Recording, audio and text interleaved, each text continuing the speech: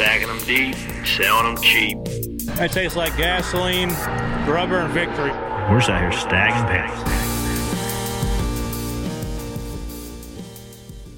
All right, guys, this is a Daytona 500 sized edition of Stacking Pennies. I'm Corey LaJoy, joined by a couple buddies. Daytona 500 front tire winning, Daytona 500 championship winning tire changer, Ryan Flores. Sounds nice. No matter how you say it, it sounds good. No matter which way you botch it, you're still a champ. Yeah, Did you get a ring? Not yet, but it's coming. Well, I got news for you. It's gigantic. Yeah, it's big. Yeah, I just saw it. I want one of them leather jackets. My left eye's blinded. I got cataracts. Yeah. Also, not to be remiss, I'm joined by my good friend Chuck Bush. How's it going?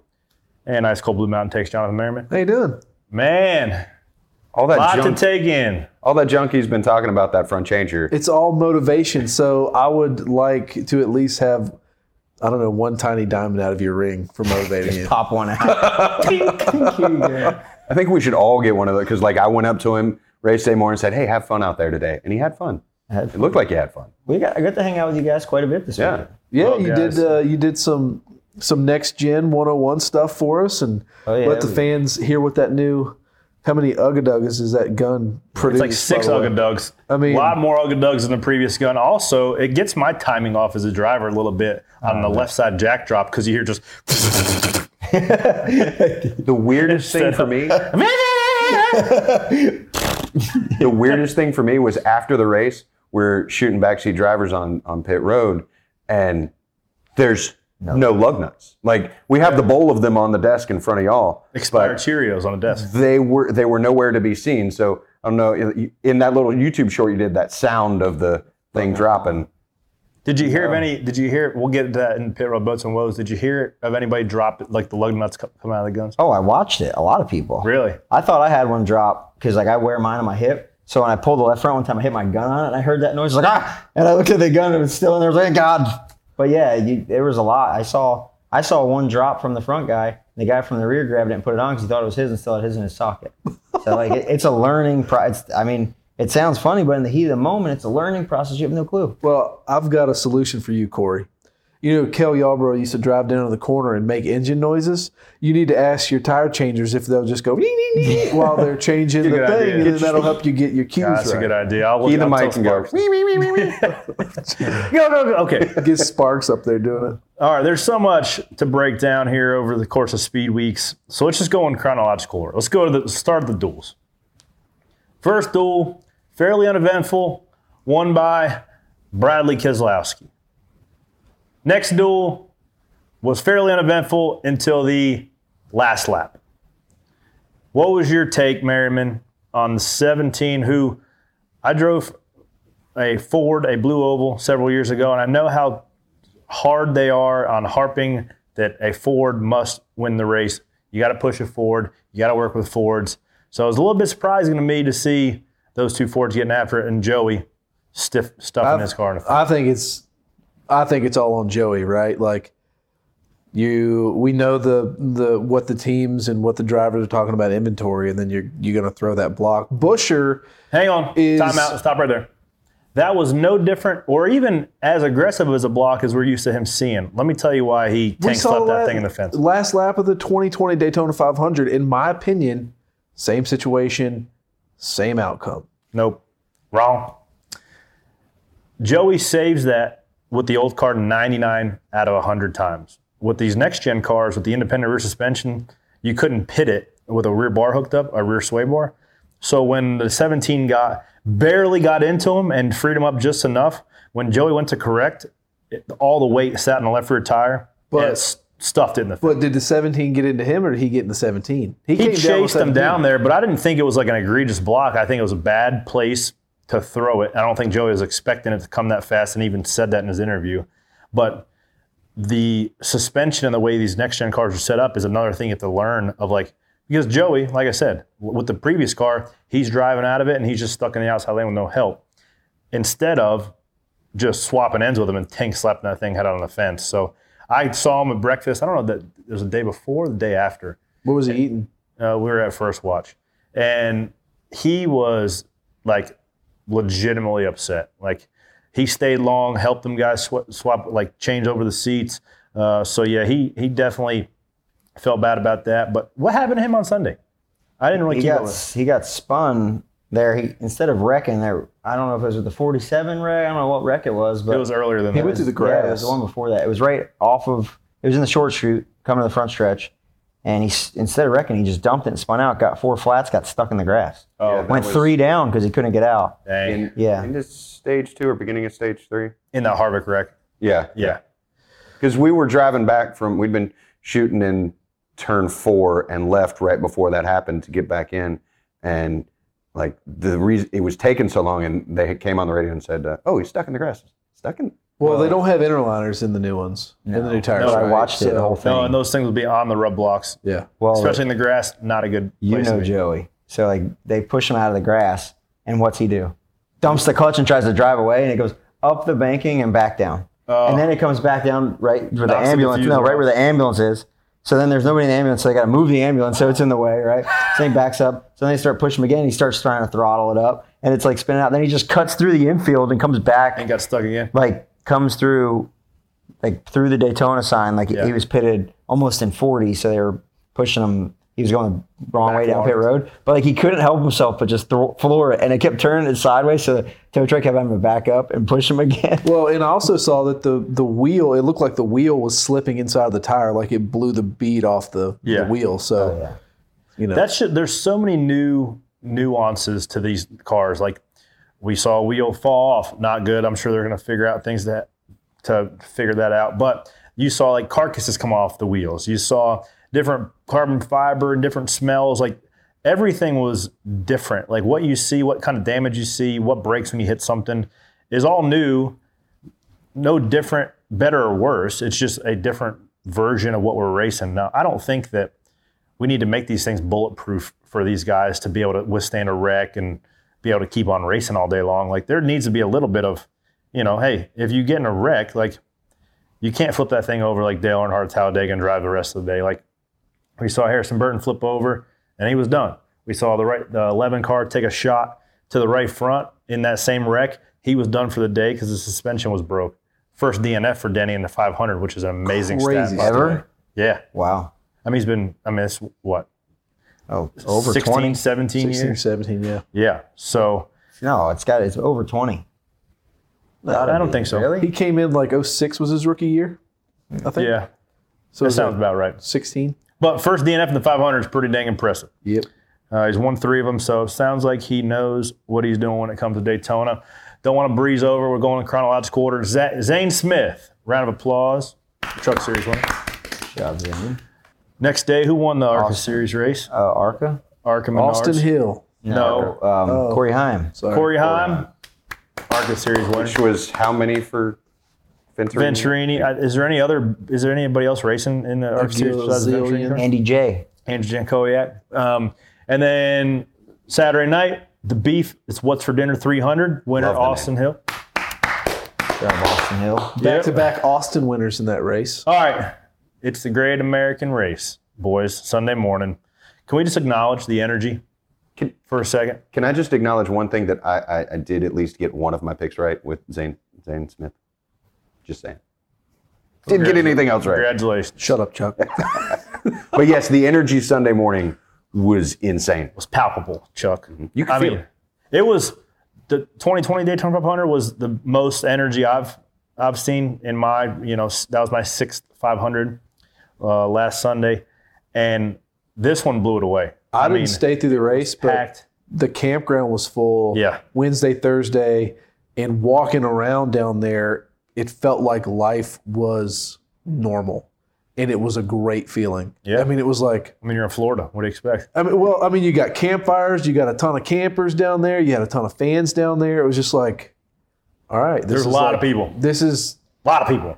I remember this. Did you make it? Did you go anywhere on race day morning outside of the infield? Yeah, I went to the coffee shop across the street in one Daytona, and I've befriended the barista there. What's the male version of a barista? A Barista, I think. A barista. A barista bro. Yeah. Barista. The guy who makes my coffee at Barista. Copper Line Coffee. And the last couple of years I've been down there, he's always wearing the same Ricky Rudd shirt. Mm-hmm. Apparently he follows me on Instagram. He goes, hey, man, I love the new Built Bar shirts. They look old school print, big print. I'm like, would you wear one if I brought one back? Heck yeah. So Leanne grabbed a shirt from the bus, ran it over. My man at the coffee shop wearing a Core of the Joy shirt all day long. That was the only place I went. Came back to the track, got to work, Chuck. Barista, bro.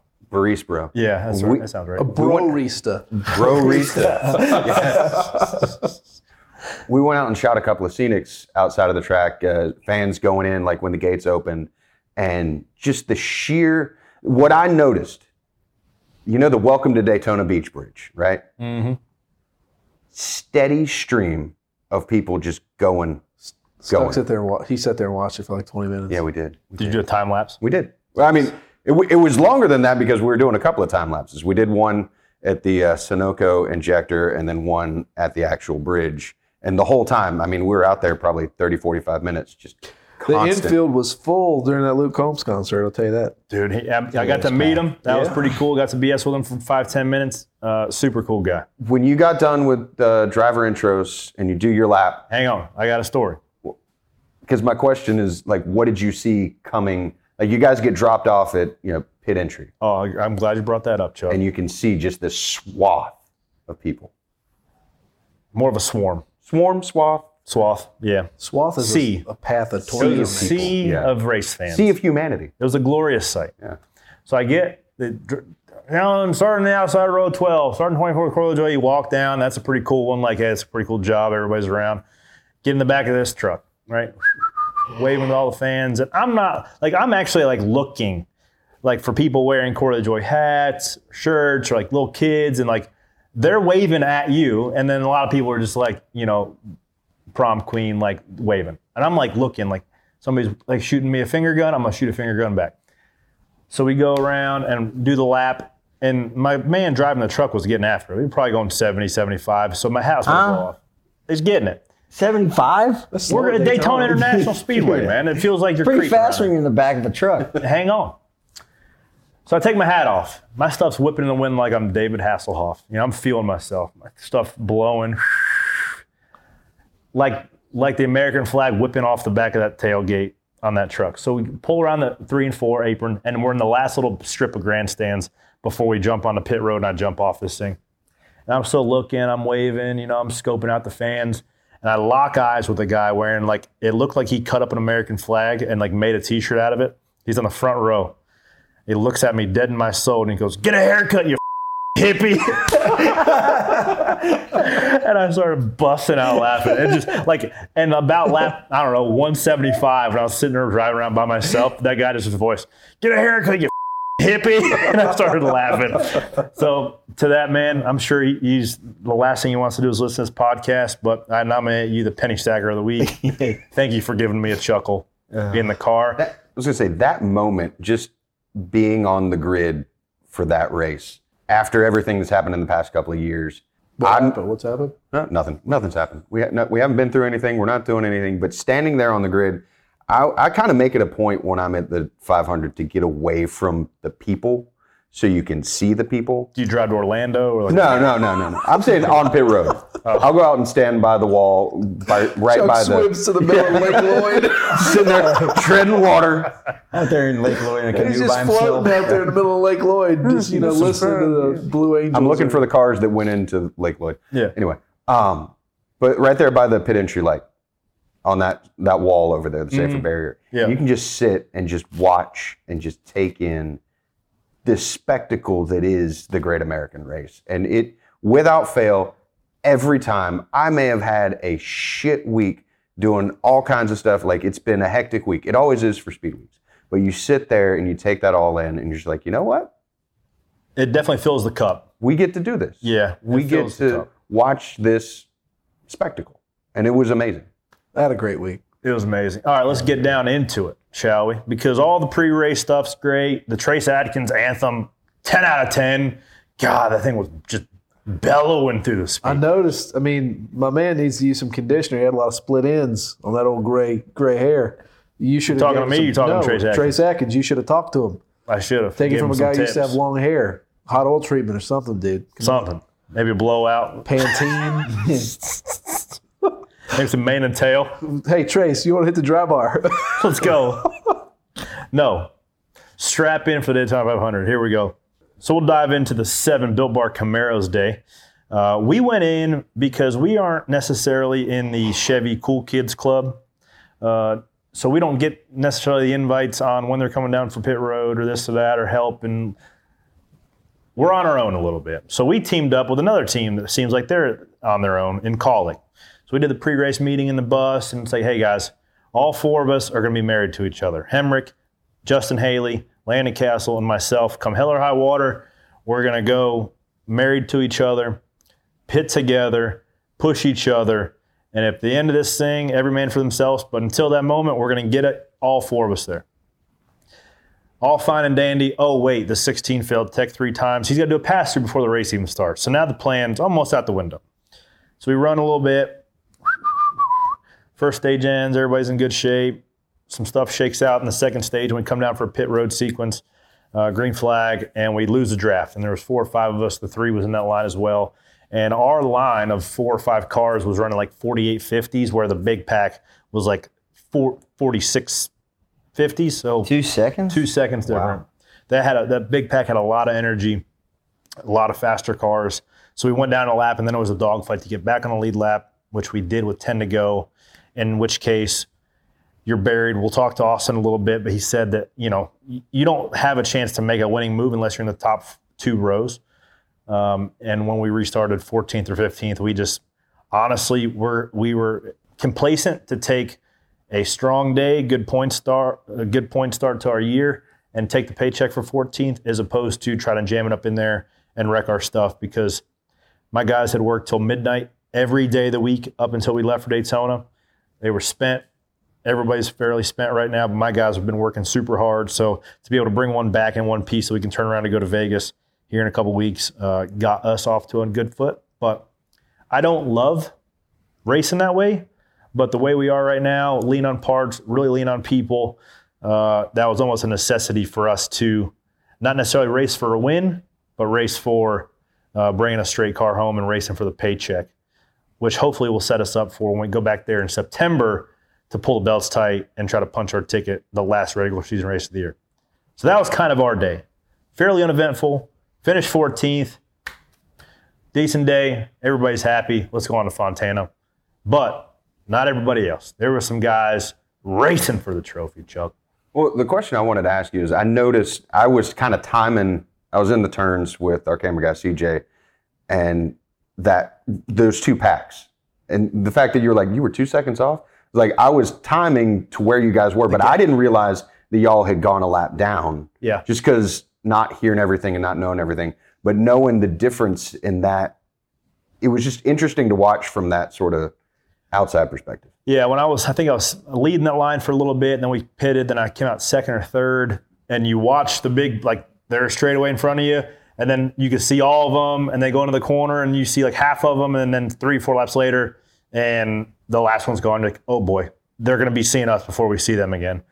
So that's a little bit different of that next gen car, to where you have to have some fast cars in a line that have to be really packed tight, and they don't make as big of a bubble, which I think will pay dividends at an intermediate track with the diffuser, with the way the quarter panels turn in like that. They don't make a wide wake. They make a tighter wake, which hopefully will gives us less dirty air, some intermediates that we've been trying to struggle with. So it made the draft harder to formulate runs. We'll talk to the champ here shortly, but it's going to be. It was harder to make runs, and it was harder to keep pace with the pack, I thought. That's one thing Brad said in this post-race after the duel. Someone asked him, usually when you get single file in the previous generation car, you'd run the top because the right sides were so aerosensitive to someone getting to your outside. And in this car, it seemed like in the duels at least, everyone was on the bottom single file because it didn't matter. Some of that is because with the old car, you'd lose handling quite a bit. And when in the duels, you're racing at night, so the track's got a lot more grip. So you could, like a top can't formulate a run fast enough as the bottom's towing it because you're not lifting. But when you'd start, you couldn't run like in the middle of the day when they fire off a green flag at 3:30, 4 o'clock. like when it gets singled out, you couldn't drag the lane going that fast going to the bottom because you'd have to start lifting. Well, That's when the top starts formulating. Over KB's radio, he said something about he felt like his car was bogging down in the middle of the corner on the bottom. Yeah.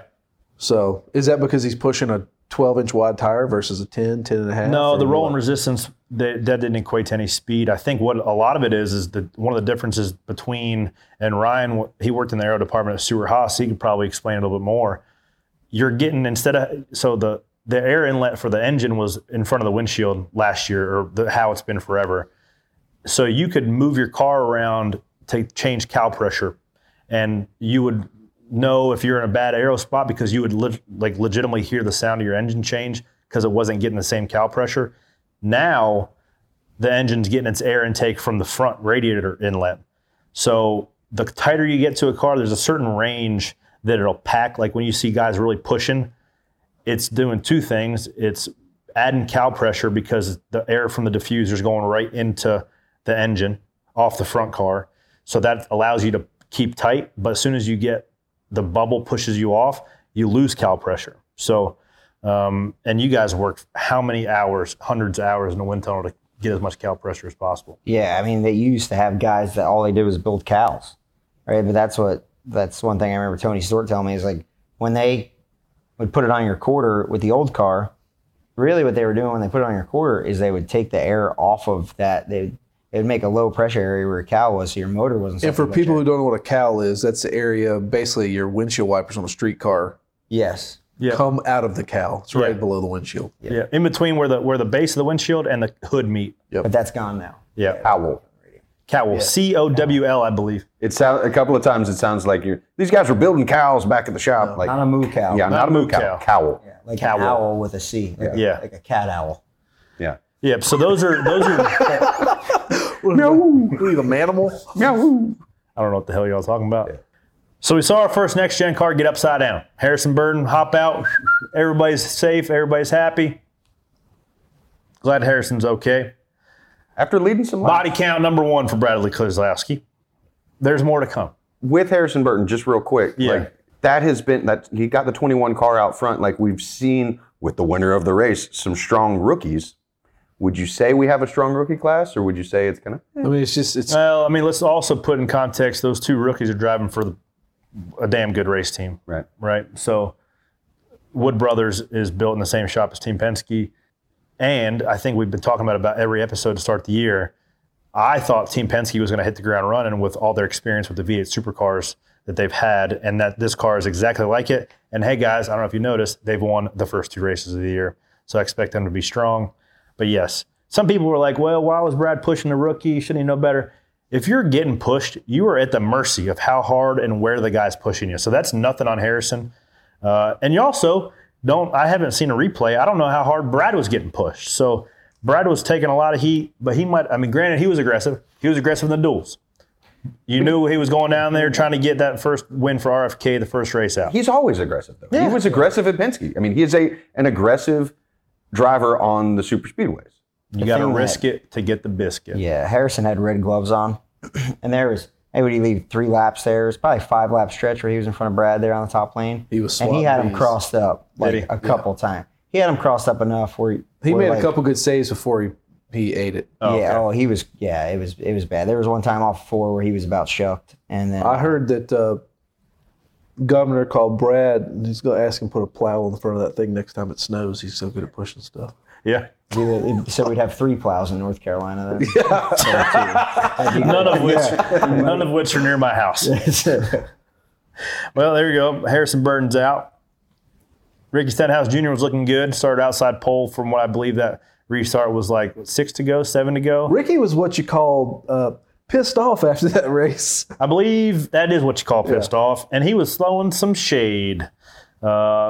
Interesting interview. Should have known, I think, is the quote I took away from that. Yeah, should have known. I mean, hey, Bradley got him, but also Bradley got caught up in that one as well. So, he lived by the sword, he died by the sword. He got through that. Did barely. he? He barely got through. Oh, right, because He was there at the end. He was there at the end. There at the end, he caused another one. But, dude, I like Ricky. Ricky's cool. As, we've talked, one of the Ricky's normal cool as ones. hell. Really cool.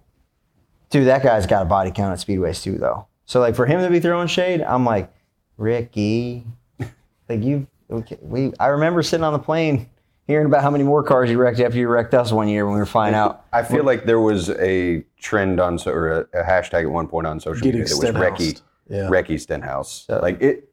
I'm not talking about just anything else. Hey, does he still have that Funfetti sponsorship? No, he was also winning at those. Like he got those wins on those super speedways because he was aggressive. And the trouble with it's like Brett Favre, right?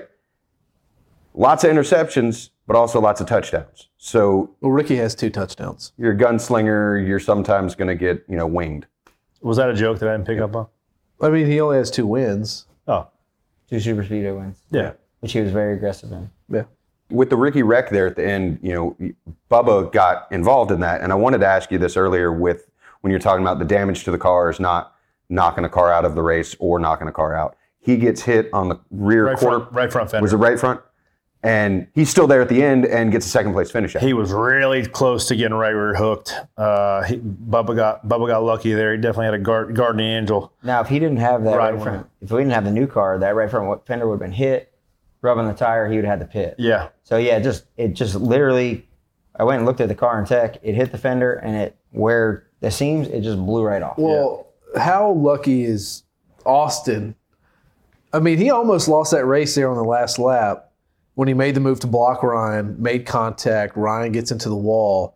I mean, Bubba was, 6 feet, 7 feet from winning that race? Like, it was close. Anybody that wins a speedway race has to get lucky. Well, I'm just saying, like, with how everything played out, that could have been big. I mean, you don't win a speedway race if you don't get lucky. Like, there is as much of an element as luck as there is strategy. And, I mean, you have to put yourself in position, and then that's when preparation meets opportunity. That's what luck happens.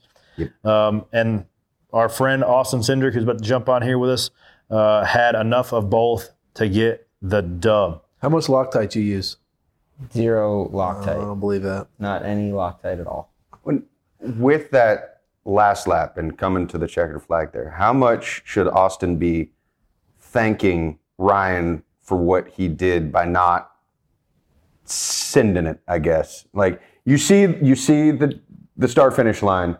He could have easily gone in there and wrecked him, and it wouldn't have worked out for him. He probably wouldn't have won the race. Ryan and I rode on his golf cart. He was nice enough to pick me up and give me a ride over there to see Luke Combs.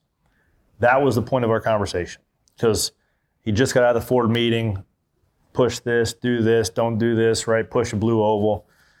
But he's like, internally with Penske, like, what do you do? And like, do you make the move out of 2 and you both don't make it? Like, you don't want to have what happened to Joey and Brad last year. Into 3, you try to make the move and then you both wipe out and somebody else wins. And we were talking about it. I'm like, you've got to make it in the short shoot if you're going to make it at all, right? To know that it's either you or him. Like, you don't want either one of the Team Penske cars not to win if you're both sitting there 1-2 in the white flag lap. And sure enough, it literally came down to exactly what we talked about. He made the move fairly late, got blocked. It looked like he hit the fence and either broke a rack or something like that, because it seemed like he was out of control, couldn't steer it off the fence. And then luckily that 2 had enough momentum to hold off the 23 at the line. But super exciting finish to beat our friend Darrell Wallace, 0.036 seconds. Yeah, let's just get him on the show. Let's just talk to him. Yeah. Let's just ask from the man himself. Stick around. We'll hear from the Daytona 500 winning champ himself, Mr. Austin Cindric, here on Stag and Penny.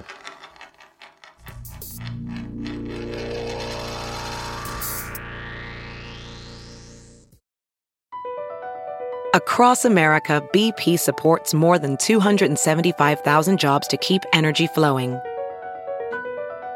Jobs like updating turbines at one of our Indiana wind farms and producing more oil and gas with fewer operational emissions in the Gulf of Mexico. It's and, not or. See what doing both means for energy nationwide at bp.com/investing in America. Hiring? With Indeed, your search is over. If you need to hire, you need Indeed. Indeed is your matching and hiring platform with over 350 million global monthly visitors, according to Indeed data, and a matching engine that helps you find quality candidates fast. Ditch the busy work. Use Indeed for scheduling, screening, and messaging so you can connect with candidates faster. Listeners of this show will get a $75 sponsored job credit to get your jobs more visibility at Indeed.com/match. Just go to Indeed.com/match right now and support our show by saying you heard about Indeed on this podcast. Indeed.com/match. Terms and conditions apply. Need to hire? You need Indeed. All right, guys, we're going to cut straight to the chase with the newest winner in the Cup Series, but man, a Harley J. Earl trophy is sitting on your mantle. Mr. Austin Cindric, round of applause. And Ryan Flores. Oh, yeah, and Ryan Flores. The trophy. He changed front tires, had a little bit to do with it, but you had the most to do with it come Sunday night. You're wearing the jacket. You got the ring. You just look like a Daytona 500 champ, man. You're just like, I don't know if I feel like it yet. the aura is coming out of you. The jacket definitely makes me feel cooler than I actually am. So I don't know. You're cooler than the other 39 of us that tried to win that thing the other night. What about this guy? Kept your wheels on nice and tight all day? wheels never fell off. They had an awesome money stop. We've literally only done one 4-tire stop the entire process with the next gen car, and we got the lead from it. So Ryan did his job. I'm proud of him. What are we saying here? Races are not necessarily won on pit road, but they sure are lost. But you could make an argument that when the 2 leapfrogged the 6 on that last stop, that puts you in position to win. 100%. Because we were talking about before we jumped on here that with the way the next-gen cars draft and the runs are harder to come by, you have to be in the front 2 rows to give yourself a shot to win. So at what point in time did you think you had a decent shot to take the trophy? Yeah, I mean, obviously you got to get to the end, and I feel like even after the duels, I felt like we had a pretty strong car, focused on the right things handling-wise, and I think I wanted track position by stage 3, no matter how it happened. I didn't really care about stage points, but once we were able to have that 4-tire stop and get ourselves in the first couple rows, it was game on from there. I didn't really care about wrecking. I wanted to keep ourselves up there because if we lost that track position, fall outside the top 10, I didn't think we were going to be able to get it back without a wreck or another pit stop or a strategy change. So we went aggressive on that. We went aggressive on the fuel strategy, and obviously kept us in position all the way through stage 3. I see you rubbing the ring. Is it just so humongous that you can't stop playing with it? I can't stop playing with it, but my fingers are irritated. The amount of hands that I've shaken with this ring on, and it's a knuckle crusher. It is an absolute knuckle crusher. I mean, you're giving somebody knuckles with that, and they're going home icing that sucker down. It's like my fingers. Well, there's writing on the inside, and it's completely destroyed my knuckle. I'm not going to complain. Good problems to have. Good problem to have. You said you've been shaking hands. How many babies have you kissed between now? I have kissed 0 babies. That's unfortunate. They have yet to bring me a single baby. They brought you crew in Victory Lane. My little man was pissed off in Victory Lane. Should have brought me. You would have not wanted one. So the Daytona 500 is the one you dream about since you're a little kid. Having done it, having been in Victory Lane, the confetti going off, did it live up to the dream, or was it better? So it's funny you mentioned the confetti because you don't expect. I've never had confetti when I've won races, but I've never had the confetti explosion. The weirdest thing to me, obviously Keystone Light sponsors us, and they throw a beer in my car. Is make sure you hold that label out. I'm like, all right, hey guys, you got one too. Stand up. I'm like, this was the new part for me, was holding up the beer as I stood on top of the car and not falling over. And then the confetti goes off, and it's oh my God, this is a big deal. And just the whole experience. I actually had flashback to when we won the championship in 2020, and I crossed the start-finish line, and I didn't say a single thing on the radio until I got all the way through 1 and 2 because I was just processing what happened through my head, and I'm right, I'm supposed to talk here. And NASCAR actually just posted our audio from the last couple laps, and they left in the awkward pause from the time I crossed the start-finish line to when I actually said anything on the radio outside of turn 2, but. Just an incredible experience. It's been awesome to look back at the photos, look back at how Ryan and all the guys celebrated on pit lane. To me, that's the only thing that's really given me perspective to the gravity of that, because obviously I know how much winning the Daytona 500 means to Austin Cindric, but I don't know what it means to Ryan. I don't know what it means to Jeremy, to Doug, all the guys that have put so much into it. And there's a lot of guys on the team that have been trying for so long and come really close. And it just makes it that much more gratifying to be able to deliver that. I'm glad you brought up Jeremy, because you had an infamous, thought you were going to suplex your crew chief in the middle of Daytona. Did you have a rough estimate of what your crew chief weighed before you picked him up? Oh man, no, we're not going to go there. It's I don't know. You got some pretty scrawny legs to be picking up a man that size. Hey man, I put in the time in the Team Penske gym. I picked up plenty of big men in my day. I went for when you turn around, because you were kind of hugging everybody, turn around, and I went for a launch, and I was like, don't hit my head on his helmet.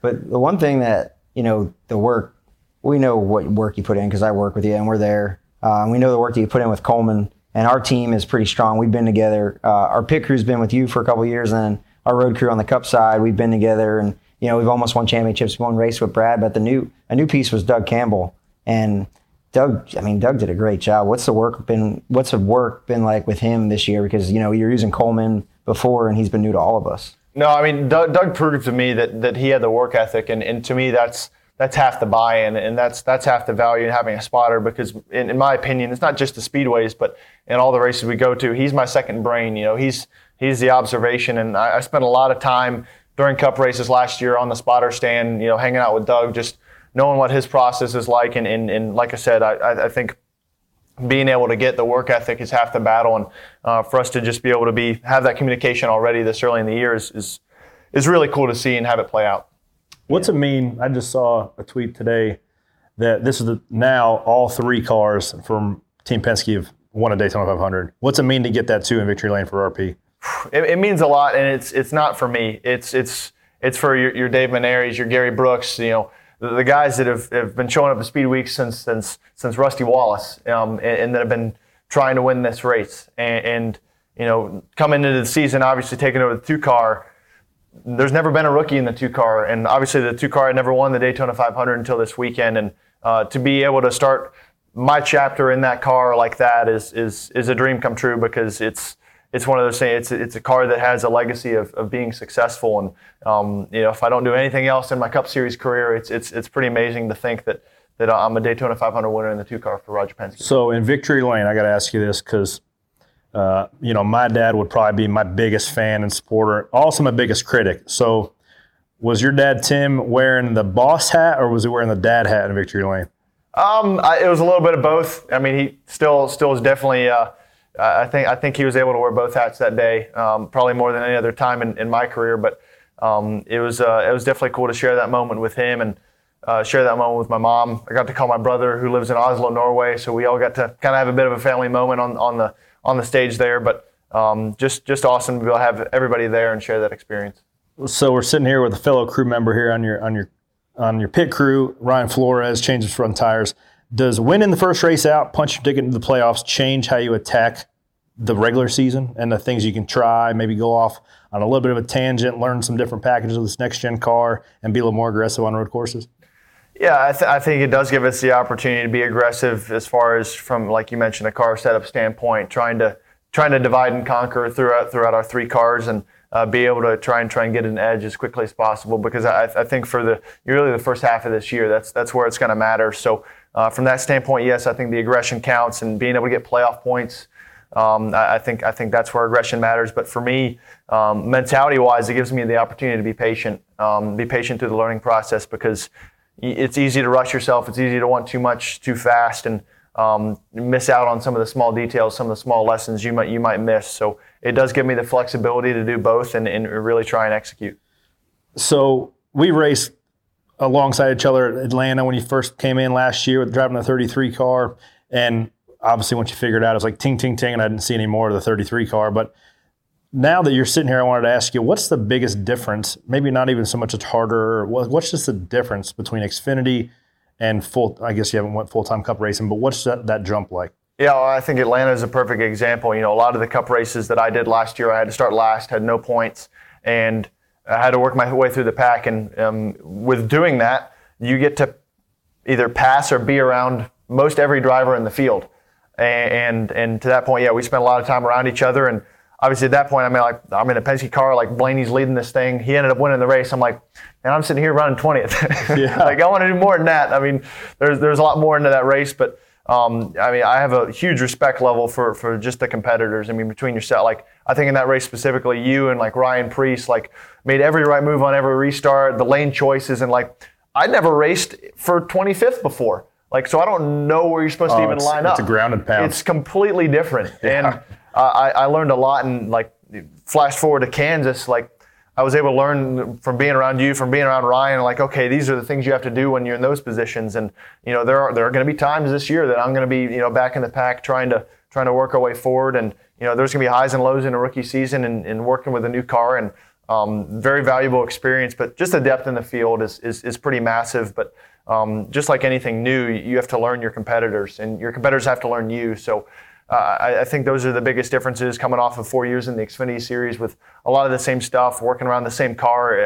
I think those two things are probably the most different thing that you can't really prepare for. How much do you think, like how much does winning the 500 go in terms of like earning the respect of guys in the top 15 that you're going to be racing with week in and week out? Do you think it translates, or do you think you have to pay the same amount of dues the first little bit of the season by the time the playoffs come around and those guys are used to racing with you? Yeah, I'm not sure it's for me to decide. Yeah, that's true. I mean, for me, I think you can only do so much from a social standpoint to really feel like you're one of the guys. I mean, for me, I've gone about things differently most of my life. So from a respect standpoint, and from a competitive standpoint, I look at my only way of earning respect truly in this series is to be constantly relevant and constantly around, and eventually they'll accept the fact that you're up there and you deserve to be up there because it's consistent, and they might as well have to deal with it. So for me, that's how it was in the Xfinity Series, you know, coming up through. So it's something that is obviously a process for every rookie, and everybody goes through it differently, but I think it goes back to performance pretty much every time. No doubt. I know you've had a long day of media. On the Blue Deuce Day, it's not even blue, it's black and red. We've talked about this before. I'm confused. But it's 2/22/2022. I mean, it was just Tuesday. On Tuesday. Tuesday. I mean, it was meant to be. It was meant to be for you here. By the time they're listening to this, it's probably 2:23, but irrelevant. You're here now. Still a palindrome. I don't know what that means. Same front ways as back Austin ways. Cindric's here, stacking pains with him. Like race car. Yeah, sure. Mom. What are y'all talking about right now? He knows. I know. Yeah, he's smarter than I am. Palindrome. These two have the same. You think humor. You think palindrome would be a palindrome, but it's not. It's not. Yeah. Like you think whoever came up with that word, it must be someone's name. Or it was just like an Sir inside joke palindrome. with them that they were like, you know what? Same front ways as back ways. We're going to call it something different. We're going to call it a palindrome. And now no one's listening. We alienated the fan base. If you haven't tuned out yet, we're going to ask some would you rather questions. I'm just going to ask you the one. It's my favorite one. Have you been on here before? Have you been asked this question? You haven't asked the question yet. Have you been on Stacking Pennies? I've not been on. Then you haven't been asked a question. Okay. Only specially invited guests, and since you have a Harley J. Earl trophy in your possession, you're allowed on the show. Or unless you're the host and you don't win at all, then you're me. If you could choose one car and one racetrack to race at for the rest of your life, what are you going with? One car and one racetrack to race at the rest of my life. I'd take a high downforce car to Road Atlanta. Just any high downforce car, whether if it's a prototype. No, you got to pick one. Oh, geez. Well, I haven't driven all of them yet. I don't. Just pick one. Yeah. F1 car? I don't know. It's too tight for an F1 The car. neck will stick out. Well, you have to chop the front off so your legs stick out the front. Yeah, that's true too. My head would definitely be covering up the air screw. We'd have some overheating issues. If I'm literally running the entire rest of my life, we'd go through a lot of engines. You haven't picked the car yet. Oh my God. I don't know, man. I know it's Penske out here. Get like they even have that a 90s Indy car. Like a mid 90s Indy car, 1,000 horsepower, Yes. just enough downforce to where you can go flat through the S's. There you go. There you hear it from the man himself. Daytona 500 champion, Mr. Austin Cindric. Thank you for joining us, Stacking Pennies. Thanks for having me. Easy on the knuckles. Yeah.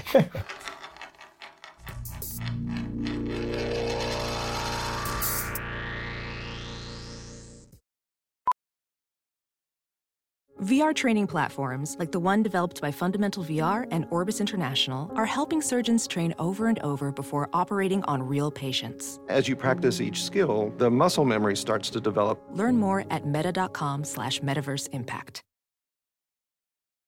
As you write your life story, you're far from finished. Are you looking to close the book on your job? Maybe turn a page in your career? Be continued at the Georgetown University School of Continuing Studies. Our professional master's degrees and certificates are designed to meet you where you are and take you where you want to go. At Georgetown SCS, the learning never stops, and neither do you. Write your next chapter. Be continued at scs.georgetown.edu/podcast. All right, and there you heard from the Daytona 500 winning driver. Let's hear from the Daytona 500 winning front tire changer, Pit Road Boats and Woes Annos, Ryan Flores. Round of applause. Still sounds good. Well, hang on. So you've won in Brickyard 400. No, we won the. You got a lost the Brickyard. Well, with Newman, yes, yeah. So I was at Stuart Haas. I got put on his car the week after. They let the tire changer go, and I got put on his car the week after. But I was at Stuart Haas. Nobody's going to fact check you. Just say yes. I have an Indy ring, Indy 400 ring. Yes. Championship trophy. Championship ring. And you have yet to get your Daytona 500 win. But did you see Austin's? He was just fondling it for the last 20 minutes when we talked to him. Now you know what I need now. What do you need? Southern 500. Hell yeah. That'd be good. Is there any other ones that? I mean, all of them. All of them, but. You weren't on Brad's car when he won? No. Who were you pitting for? Blaney. Oh, well. They made the switch after. Yeah, they made the switch after. But yeah, that's the only one that dude, to win Daytona is like one of those things where you go down there and we finished second in a bunch of times, and it's just an emotional day. Like there was a video of you talking to your team getting emotional about it, just knowing that you get to race in it. No, because we run like a broke dick sandwich at LA. That too. But with mayonnaise on. Like when you sit there and watch it, and you watch your car, and you don't have really, after the last fuel window, you don't have. Yeah, it's out of your hands. It's out of your hands, but like as a younger man, I would get emotionally wrapped up in that. Where now I just kind of like put my hose away and see how it's going to play out. It's got to be damn cool feeling. Oh, it's the best, and especially this year because the work has been put in. Like it's been a long off season, putting the work in. And the uncertainty of, you have a championship caliber driver like Brad leave your team and you get a rookie. And that's a scary thing, even though we've won, like I was saying before, this is the fourth ring our pit crew's won with Austin in the last, 2.5 years. So that even with that, there's uncertainty getting to the cup level. So for him to fire off like that and our team to be able to win the first next gen race with pit stops, the new generation with one lug nut and all that, and with a rookie driver, it's a big deal for all of us. So we knew there were going to be some pit road boats and woes, specifically woes. And we saw a couple this week, but the first one, you wouldn't even call it a woe unless you weren't paying attention, but I was in the second duel, so I was watching you guys in the first duel. They had a camera, and your right front pull you did right sides once in the duels, and it got hung up. Yeah. Why did it get hung up? A lot of times you'll run as much rebound there in the right front shock, so it falls out really slow. So it'll get stuck on the fender. Well, especially with these cars now with the pull, once you kind of get your shoulder back, it's like a scap retraction, almost like a row that you do in the gym. Once you get that back and it gets stuck, then you're all bicep and then you're really stuck. So then you got to finagle it out. Because it has to come out dead straight. It's got to come out dead straight off the pins. It's very sensitive. Now, if you're drilling these pins out, does it come off a little easier? Well, the pins getting drilled out wasn't more about coming off. It was more about just getting on. You have to get it on in order to get it off. So that's another thing that we'll cross. But yeah, that's one reason that you'll see. We gained 4 spots there in the end of the second stage with a 13.4. With 5 lug nuts, we'd have lost 10 spots with that. Yeah. So I think the fastest stop of the weekend was somewhere in the 11.5 range. I don't think we get a good sample size of the top end speed that pit road's going to produce out of a speedway race. But man, coming up this weekend and in California, you get 12 sets and you're probably rifle through 8 to 10 4-tire pit stops. You're gonna know what everybody's got this weekend. It'll be a big test. So there's always a big difference between dry running it, dry rehearsal essentially at the shop when you've got a nice roof over your head and you got every little bump in the surface. But when 40 cars were rolling down pit road the first time, what was different between the previous stops and this year's? The noise is the first thing. Like even you said that, but it's just like I know that we've put the work in. All right, I'm on one of the premier cars in the sport with some of the top level talented guys in their position around me. So like I know that we've put the work in, and like we did a quick thing with Merriman and Chuck and Janie before the duels, just explaining the one lug nut gun at the end of it. I said, and you tighten it up and you hope it stays on. And like I wasn't saying that 1,000% jokingly. Like I know that it'll work, but I've never done it at the racetrack. So when you go back out, there's just things that, like I've worked at 5 lug nuts for so long that I knew exactly like that one's loose, that one's tight, that one's got, like I could say, I can almost tell you, hey, that one's got 3 tight, the 4th one's probably got 20 pounds of torque on it, and the 5th one's not tight. Like I could go through and tell you that I'd done it so long. With this, I'm like, I think so, but like I can't. What are the torque? That. What's the torque on the new guns? You want to get it, you know, from what I understand right now, you want to get it to 600-ish, but you can get them over 1,000 really easy. But if you do that, instead of 2. Don't know, yeah. Right? Like with the old gun before, I could tell you, hitting it, telling you what it is. And I'm working at that here, but it's still with heat, with the dust that falls out of the wheels at the speedways, because it kind of gets all trapped in there, especially under green flag stop. And then when you stop, like I had a hard time engaging the gun for the first time because those tolerances are all really tight with the O-ring. So I had to like push it and then shove it on. Sometimes that pin will get stuck that's on the hub. There's a lot of new stuff that until you do it and make those mistakes or get it on camera to figure out, diagnose exactly what happened, man, you're going to have your wits about you these first couple of weeks. Well, you mentioned about putting in the work, and it seemed pretty evident that Team Penske and Hendrick and all the big teams that have had their hands around this had been putting in the work, and you didn't see very many issues from those teams. We saw some issues from the 50 car. Kaz Gralla lost a wheel entirely. Those guys obviously haven't been putting the work in for that thing. I don't know that out. Those guys that were pitting that car had done a one lug nut pit stop before. You know, you've got guys on that car that have had long careers at 5 and have been really good, but are not, you know, they've moved on. They're not on a house car anymore per se, or they're just doing it to make a couple extra bucks. And they've never done it before, where they probably haven't practiced one lug nut as much as I do in a week. Right. They haven't done it, you know, for that long. So it's tough to lose a wheel there, to be the first one. It's probably a little embarrassing, but for the guys that do it, we're like, we know that can happen. And the same thing with the 31. You know, the reason I think the 50s just fell off and the 31s, like the wheel broke, was because the 31's tire in the front would get trapped in the wheel well, where the rear tire could just evacuate out of there. Yeah. But even the 31, both of those issues that we saw, I would narrow down right to operator error. They weren't installed properly. If they're installed properly, you don't see that issue. But that's where, you know, the stakes are higher on pit road now than they've ever been. Pit road, boats, and woes. Now you've got your hands wrapped around it a little bit in terms of just knowing what to expect.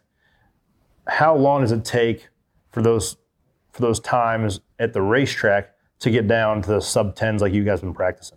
Well, I think it starts with you have to be consistent, and then you have to get confident. It's consistency breeds confidence. Confidence builds speed. So you have to get confident in it enough to start getting after it. And then, you know, high tide will raise all ships like it always does. You will see someone do the first 10 at the track. And then it'll be a 10-9, okay. And then it's a 10-7. And then it's a 10-5. And then, they bust off a 10 flat. It can be done. Oh, now we're in the 9s. So I think by the end of the West Coast swing, we'll see, you know, some 10-second stops. But I think that, you know, we'll also have potential to see. It's not going to be like a rare thing for somebody to not get a nut on and a wheel fall off under caution. You're not going to really drive around with your wheel loose. You're not. I don't know, like, especially once you get the feeling, like the feeling for me of what it should feel like is the same feeling you guys got to have when you don't, like, you know what a loose wheel felt like with 5 nuts. Yeah. You don't really know what a loose wheel feels like with this. It feels like you said, it felt like the track bar was knocked out, but there's no track bar in these things. Right. So once you go, oh, okay, I know what that feeling is, then you'll know to pit right away. But the stakes are high. Stakes are high. When you do 3 Ugga Duggas instead of 2, not good. Not good. Well, there you have it. Pit Road Boats and Woes by the Daytona 500 winner himself, Ryan Flores. We have a show chock full of champs here today. Aaron Donald. Hey, did you guys get tattoos? No tattoos. Just all grown-ups here. No champ stamps? Nope, no champ. Just some burgers at Steak and Shake. If you get, some Steak and Shake burgers, we're probably more on the nerdy side of things. But Merriman brought up a good point before here. Daytona 500 champ stamp. Now, do you get Harley Gerald's face on your lower I'm gonna copyright that. What does a Daytona 500 champ stamp? It's just a tattoo on your lower back. Does it have to be that year's logo, or is it just a outline of the track? You have to mark it with the year you've won. It could. I think the best thing would be to do your car number and the Harley J. Earl, maybe encircled in the shape of Daytona. If I was designing it, that's what I would. I think you take Danica's tramp stamp and then you make some sort of rendition of that. Gosh. Oh well, she's got a British flag and a half American flag, and a checkered flag and a check. Oh yeah, so three worlds. Maybe some wings on there too. Yeah, like racing with the Angels. Yep. We'll be racing with the Angels Fontana this week. We'll get back to more after the break.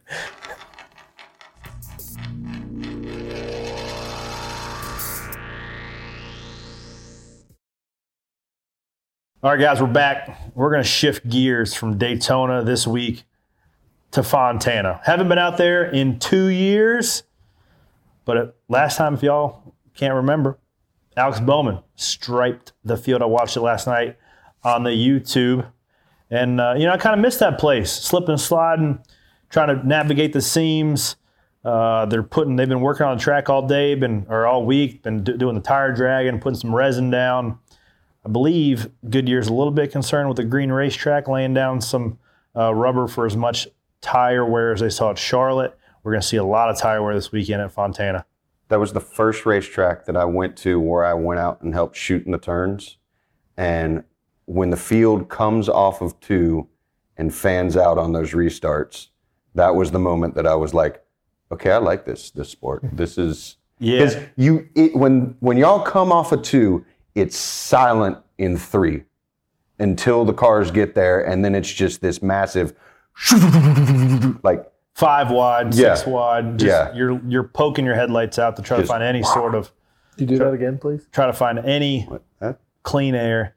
The car noise. I'll be honest, not one of my favorite racetracks. I think visually they get a little bit too spread out, and I think that we're going to be a little more spread out this weekend with the next gen car. But don't let me steer you wrong. It was getting to be good racing as each year was going along, as the surface was aging. I felt like, from a spectator standpoint, oldest surface in the Cup Series, I think.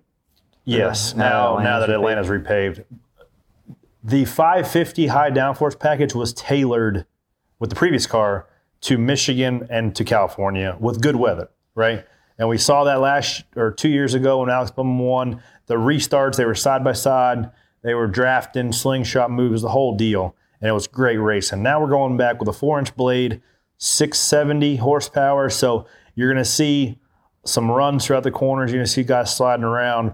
Maybe not so much close racing on restarts, but you're going to see a lot more comers and goers, I think, over the course of the day. So I'm excited to get back out there. It's going to be interesting to see what that track prep does with the resin. I have a question for you. Yes, sir. Both of you guys. So with the West Coast swing, those haulers running cars back up and down, or are you putting 2 in the trailer, and those are the 2 that you're going to take to all 3 races? Well, you're only allowed to take 1 backup car per 2 cars, right? Okay. So we have 1 backup car for the 7 and the 77.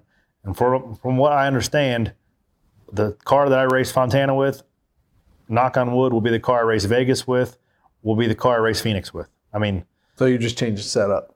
Change the setup, and hopefully a couple body parts here and there. As needed, but the first our whole goal, which is what the car was designed for. It was designed for, right? But slightly because we are super understaffed right now at the moment at Spire, it's hard to just get stuff done as the parts trickle in. But if our plan from the time we shifted into the next gen car, like we're gonna have to get through the West Coast swing, run all the laps, being conservative and just evaluating this car so we can get a read on setups, we can get a read on what wears, how mileage on things. So we don't necessarily have the competition effort level dialed all the way up for being a small team compared to what some other teams now have the opportunity to be able to do that. But I think for us to maintain a little bit of momentum and race when the pay window's open, right? We won't be racing for stage points. We won't be jamming it in there 3 wide, making stuff happen, risking getting our stuff tore up, because running all the laps right now is our most important objective. So you're stacking those pennies. We're stacking pennies. It doesn't, you going in, it doesn't, it's not going to be the most fun. You probably have the potential to be better or leave more to be desired. But I think if you don't make any mistakes, there's going to be plenty of other guys that do, whether it's on pit road, whether that's racing side by side, backing the things in the fence. Like, there are going to be a lot of mistakes being made by people trying to push the limit. We saw more people spin out in testing than we've ever seen with the Gen 6 car. I mean, Tyler Reddick spun out about every time he was on the racetrack trying to make speed. I spun out by myself. We saw Chase, Kyle Larson. I mean, the list of guys that spun out is long. And that was in testing, let alone when money's on the line. So I'm interested to see how these next-gen cars handle Fontana, because there's only a 20-minute practice. It's essentially a hot lap session. What you go there with, what 4 springs you have, you're going to be pretty much married to it. And you're hoping whatever information that simulation was spitting back at you is pretty close to accurate. So the bigger teams that have a little bit more validation on their sim should start separating themselves a little bit, which concerns me slightly. But hopefully we can get a good grasp on this thing and have a good run here this weekend. Are they going to impound? Can you change anything? I think you could change anything, but there's really only, a hour turnaround or half-hour turnaround in between when you practice and qualify, and then after qualifying, you're locked in. Gotcha. Yeah. So it's not like you're going to be wholesale. If you're dog shit when you get there, you're going to be dog shit for 400 miles. It's not going to be a fun day. And hopefully we're not on that side. Well, who do you think is going to be that one that can get it all figured out in this short amount of time and get the win? I don't know. I'm going to go on a limb and say Team Penske, who's won every race this year with this car, and I feel like they have a pretty good understanding. It's Larson's bread and butter.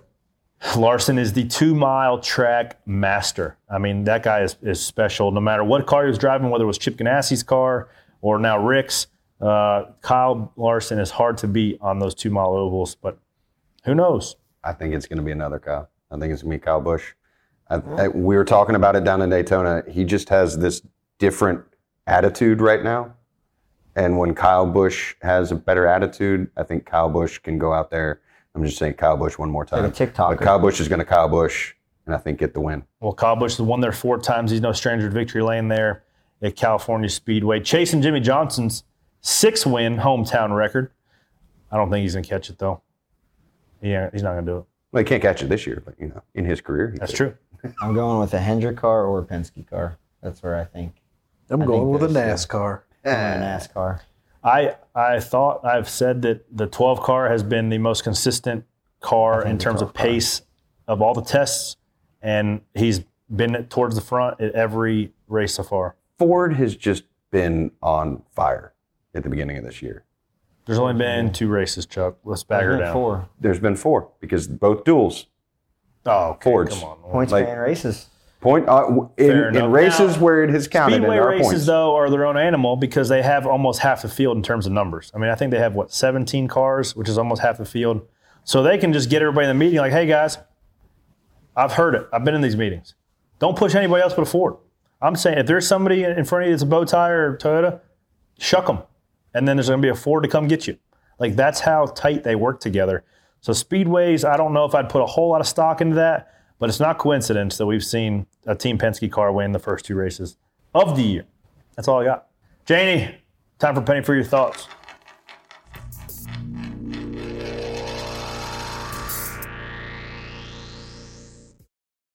All right, guys. I appreciate all the questions you've been firing over with using hashtag Penny for your thoughts on Twitter. So, Janie, we got some good ones this week. What do we got? We do have some good ones. And the first good one comes from Kelly. And they said, what do you think of the new camera mirrors in the Cup cars? Ooh, funny story about that. So my teammate, my fearless teammate Landon Castle, driving the 77 Fox Nation Chevy Camaro this weekend, said he's riding around, and about halfway through the race, he sees a little puff of smoke on his dashboard. He's like, wonder what that's from. Next thing he knows, there's about a 5-inch flame on his dashboard out of the back of the camera, the rear view camera. And next thing he knows, there's a little poof of white smoke and the camera shuts off. So apparently the wiring on his rear view camera burned up. There was some sort of ground, and then it was rubbing something or something. Whatever it was, the rear view camera shorted out.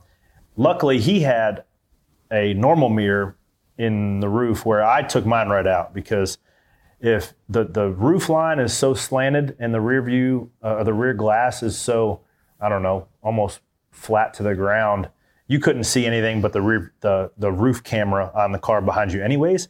So if my rear view camera went out, I wouldn't have been able to see anything, so I just took that right out for weight. You don't need a rear view mirror if everything's in front of you. That's true. Well, that's literally when you. Oh yeah. That's mean. I didn't think you'd hammer him like that. That's not very nice. Right off the top ropes too. He got me good. That's what you get for calling my dad jokes. That was good. I called your dad jokes bad under break, not under live content. Not in front of the whole world. Not in front of the whole world. Did my man dirty. All 4 listeners. I'm going to go snap into a Slim Jim. Back to the camera. I'm somewhat hurt. Yeah. So luckily my camera, so it's different. It's I put mine like right next to my dashboard, so you can actually just like look from the road, kind of like peek over. I don't know. It's different. It's a little bit something to get used to, just like all the other things there is to get used to with these new cars. But I kind of like it. It's kind of like new and techy. Question number 2. Question number 2 is from Matthew T. And he says, how do teams determine which cars will be the primary and which will be the backups? I would imagine they deem that at this point in time, whichever car is ready and done and they have parts for. My Daytona car, from what I understand, will either be my Phoenix car or my Atlanta car. I think it might be the Atlanta car. My Clash car will be the all-time backup for the West Coast Swing, and we're going to try to use our newest car that we've built as a primary for as long as we can run it, especially over the next 3 weeks. So I think there will be.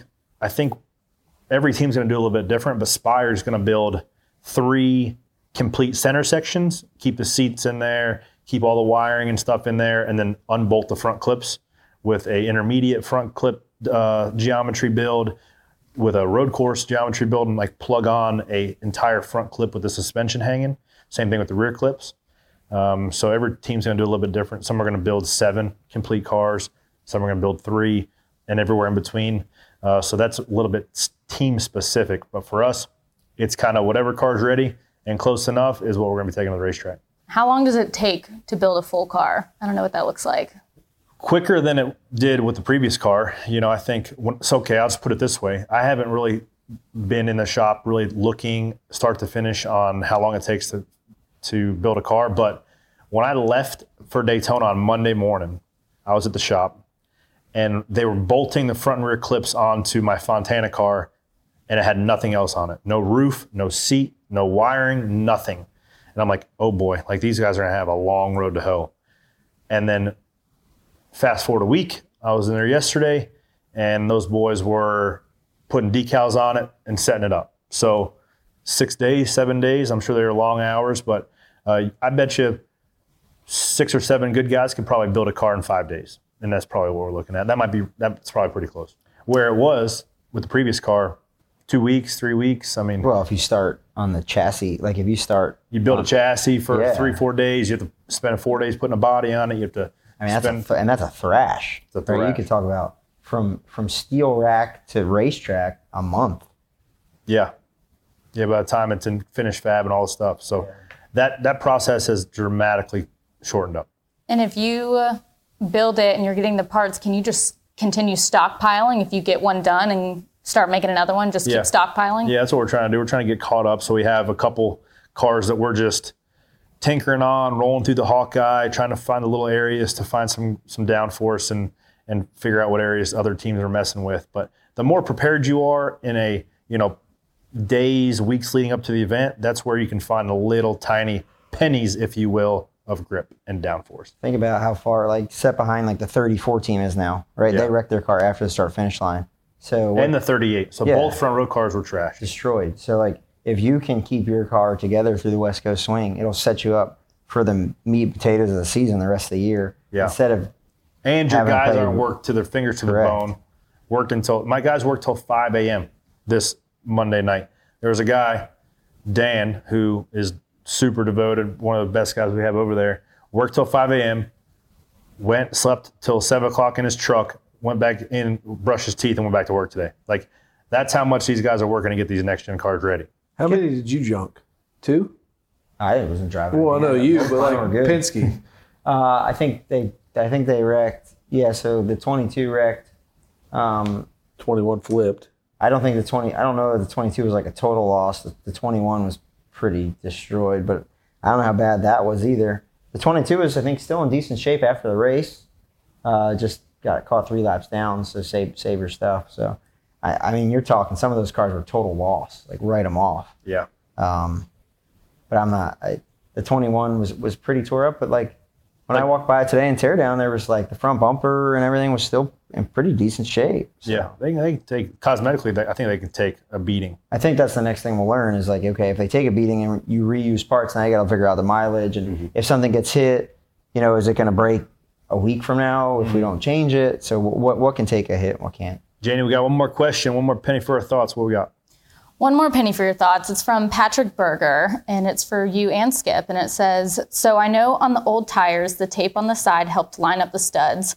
What's it for the new tires and wheels? That's a you question, dog. Yeah, so there's essentially 7 spokes that come out to a V. That would give you 14 small spokes to grab the tire on. Now there's 18 pins on the back of the wheel and 6 pins on the hub. You're not 18 holes in the wheel. 18 holes on the backside of the wheel. 18 pin holes on the backside of the wheel. When you put it over the big hole in the hub, there's 6 pins that are almost like the studs used to be. The reason that they grab the tape, there's 2 things. You want to, when you're flying around, you want to grab this. Not necessarily used to clock the spoke to where a lug nut was. You don't do that anymore. You're just trying to grab the same spoke every time, as far as what part of the spoke you grab. So it kind of guides them to where they want to grab it because you can still grab these wheels in a weird spot with the design that they have. And are the carriers locating a drive pin like they were a little stud? Okay. No, it's all by feel now because they used to run around and look at the pattern before they threw the tire. So it can only be within a 1/4 inch either way or 1/2 inch either way. So they would know like, okay, I'm carrying, they would call it straight up, which is a spoke that lined up with a hole or one back. They look at it, okay, I got to rotate this way. Not now. It's all off of feel. But you can run over there and grab the spoke wrong, and the tire will like slip out of your hand. So they're just taping it so they have a visual cue in the 10th of a second from the time that they grab the tire, throw it on, that they know they're grabbing the right spot. It seems like the carriers have to hold the wheel on more so than the previous. It's almost more important. The carrier is more important to getting the wheel tight than the tire changer is. The other thing that the tape does for us at the racetrack, you'll notice now there's different colors. So the different colors represent front and rear for us and also left and right. So if you have a question, like, hey, did we get the left rear on the right rear, or do we get a tire on wrong here? You can go back to the overhead video and see which color tape went on the car, so you know if you did it wrong before you call them back in. So that's a big thing too, because especially now they all look exactly the same. Before, the left sides were visually different than the rights. The sidewall construction, the pins, the wear pins in them, now they're the same. So that makes it harder. And there you have it. This is a good penny for your thoughts, Janie. Thank you. Yeah, that's all we have. But people should still keep sending them in because we're running low on our stockpile. So tweet out to Penny for your thoughts. Hashtag Penny for your thoughts, and we will get to you. I've got a thought. Get Dan a bed so he doesn't have to sleep in his truck. Give Dan a damn bed. We just need to make a closet with some bunk beds. With bunk beds. So much more room for activities. Exactly. Inspire Motorsports. Yeah. Before we let y'all go, we got some Florida man stories. I have a good Florida man story, but Jonathan Merriman thinks he has a better Florida man story. I've got 2. You got 2. Well, so you go first, I'll go in the middle, and you go last. Okay. And then Chuck seems to have one as well. Oh, how can you not have a Florida man story when you go to Daytona Beach? Well, first one is from a couple years ago. If you don't have one, you're not looking hard enough.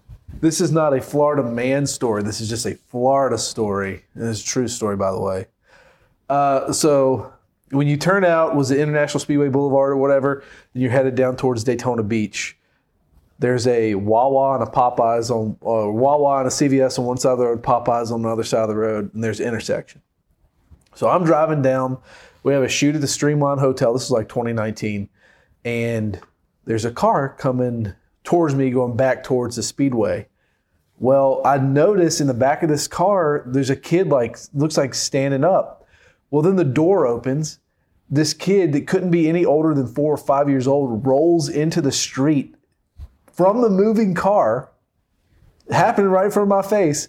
I don't want to say it's a homeless man, but let's just say a man on the side of the street runs into the middle of the road, picks up the kid, runs him back to the sidewalk. The car stops, driver gets out, jams it apart, gets out, goes, grabs the kid, throws it back in the back of the car and takes off. What? Yes. True story. Saw it with my own eyes. If I'm lying, Was the kid okay? As far as I know, yeah, it was 2 years ago, so I didn't see anything on the news. Okay, there's yours. Here's mine. Driving back, we went to a cattle ranch, like south of New Smyrna. So Kelly's is in the front seat, Levi's in the back seat. We're cruising up 95. Normal drive, everybody's chilling. It's about an hour up the highway. Kelly's dead asleep. It's just me and the highway. And there's a car stopped on the left side of the road, Mercedes, like a white Mercedes coupe. Like I don't know, 98, 2000, not a new one. And I'm like, okay, I mean, who stops? Like flashers are still on. I'm like, who stops on the left side of the road anymore? What time of day? 2 in the afternoon. Okay. Maybe a little bit before that. And I'm like, and there's nobody in front of me, and there's this guy walking on the road. And he's wearing all tan. I'm like, oh, I guess monochromatic's back in style or whatever. And I get a little closer, I'm like, no, those are butt cheeks. Like this guy, I'm like, there's no way this guy is naked. I keep getting closer. I'm running 65, 70 miles an hour. I'm like, this guy doesn't have one article of clothing on. Hat, nothing. Socks, not a one. Butt cheeks in the wind, no big deal. How does somebody end up ass naked on the side of 95? You can't on the left side of the road. You can't help him because you gave your last shirt to the barista. Right. No, that was the day before. But that guy was in some sort of way. Like, there's no helping that guy. Apparently that happens a lot. Our director of social has told me multiple naked man stories. I know why. I learned this this weekend. My own experience. At New Smyrna Speedway with my buddy Jimmy Blewett, ended up winning the championship driving for Tommy Baldwin. I leave the racetrack and we're going down to Merck's, the bar down there, to have a beer. And I get to my car, get in, start driving down the road, and I start getting bit on my leg because I had stepped in a fire ant pile. And I was on the side of 44 with my sock off, and I had Ansel in my car. And if I was in any more dire straits, I'd have been naked walking down the road too. You needed a kerosene so rag. I think I understand why this is happening. It might just be the fire ants. Kerosene rag around there. Could also just bite be that candy ass. Chuck's got one before I tell mine. So we saw, we were leaving yesterday after the Champions Breakfast in Daytona. We went down to the beach. Janie had never been down there, so we went to go see some of the souvenir shops. And we're walking out, getting ready to get in the van, and there's these two women that walk out of the Circle K, and it's like, there's a lot of butt cheek. It's a very small bikini. Is she wearing a top? I don't think she's wearing a top. No, she was wearing a top. It was just pasties that were basically, it was a very small bikini, but it inspired me to write a poem about Daytona. New dog ear song? It could be a new dog ear song. I wrote a haiku about Daytona. Do you want our listeners to know what this poem is? Please read it. Yes. Yeah, it's Daytona. Another day, another sun-drenched creature struts down the strand, eyes baked, lost in their own land. Another night, streamlined bodies warped by the strain of time. Around that turn, fated to cross the line. Feeling trapped, the shattered dreams of youth left far behind. Every circuit locked deeper in their mind. It never ends. The constant flicker of hope begins to grow dim. Another lap down. Can they ever win? But it's the race they all run. It's open mic night. Yeah. It's stacking. You need to do that. That brought a tear to my eye. Yeah. New dog ear song. We'll see. There's nothing after that. Thank you all for joining Stacking Pace. Wait. No turkey story. I've heard it 15 times. I got a turkey story. I'm driving down the road. Why are you trying to bury Chuck's bone? Because we're ending the show. I witnessed a murder. A turkey murder? Yes. Hunting. I know. This is not just hunting. In the median of 95, though, I'm driving down 95 in between Port Orange and New Smyrna, one of the straight stretches there. And I see a white sedan on the side of the road, and the dude jumps out of the car and runs to the median. And I'm like, was it a Mercedes coupe? No, it wasn't. Okay. It was like a Camry. And the dude jumps out and starts running the median. I'm like, oh no, his dog must have jumped out of the window, or he must be trying to get something. I get closer. He's running down 2 turkeys, big ass Osceola turkeys, reaches backhand, slaps one on the neck, grabs it, and starts wringing its neck and just kills these turkeys on the side of the road. Both of them, I assume. Like one was attacking one. One for Thanksgiving and one for Christmas. I only saw him kill one, but I went back the next day and neither turkey was there. So he put that son of a bitch in the back of his car and went home. Honey, we're eating turkey tonight. My tire carrier called me the other day, told me he was squirrel hunting. I asked him if he was squirrel hunting with his car. How do you do that? Wait, you hit him with your car? What he should have done, he should have just driven down there and drove in them. Well, I saw a man kill a turkey with bare hands on the side of I-95 in Florida. I wish we had just ended the show on Chuck's poem. Instead, we got this turkey. Just cut that out, Jamie. Cut that. There it is.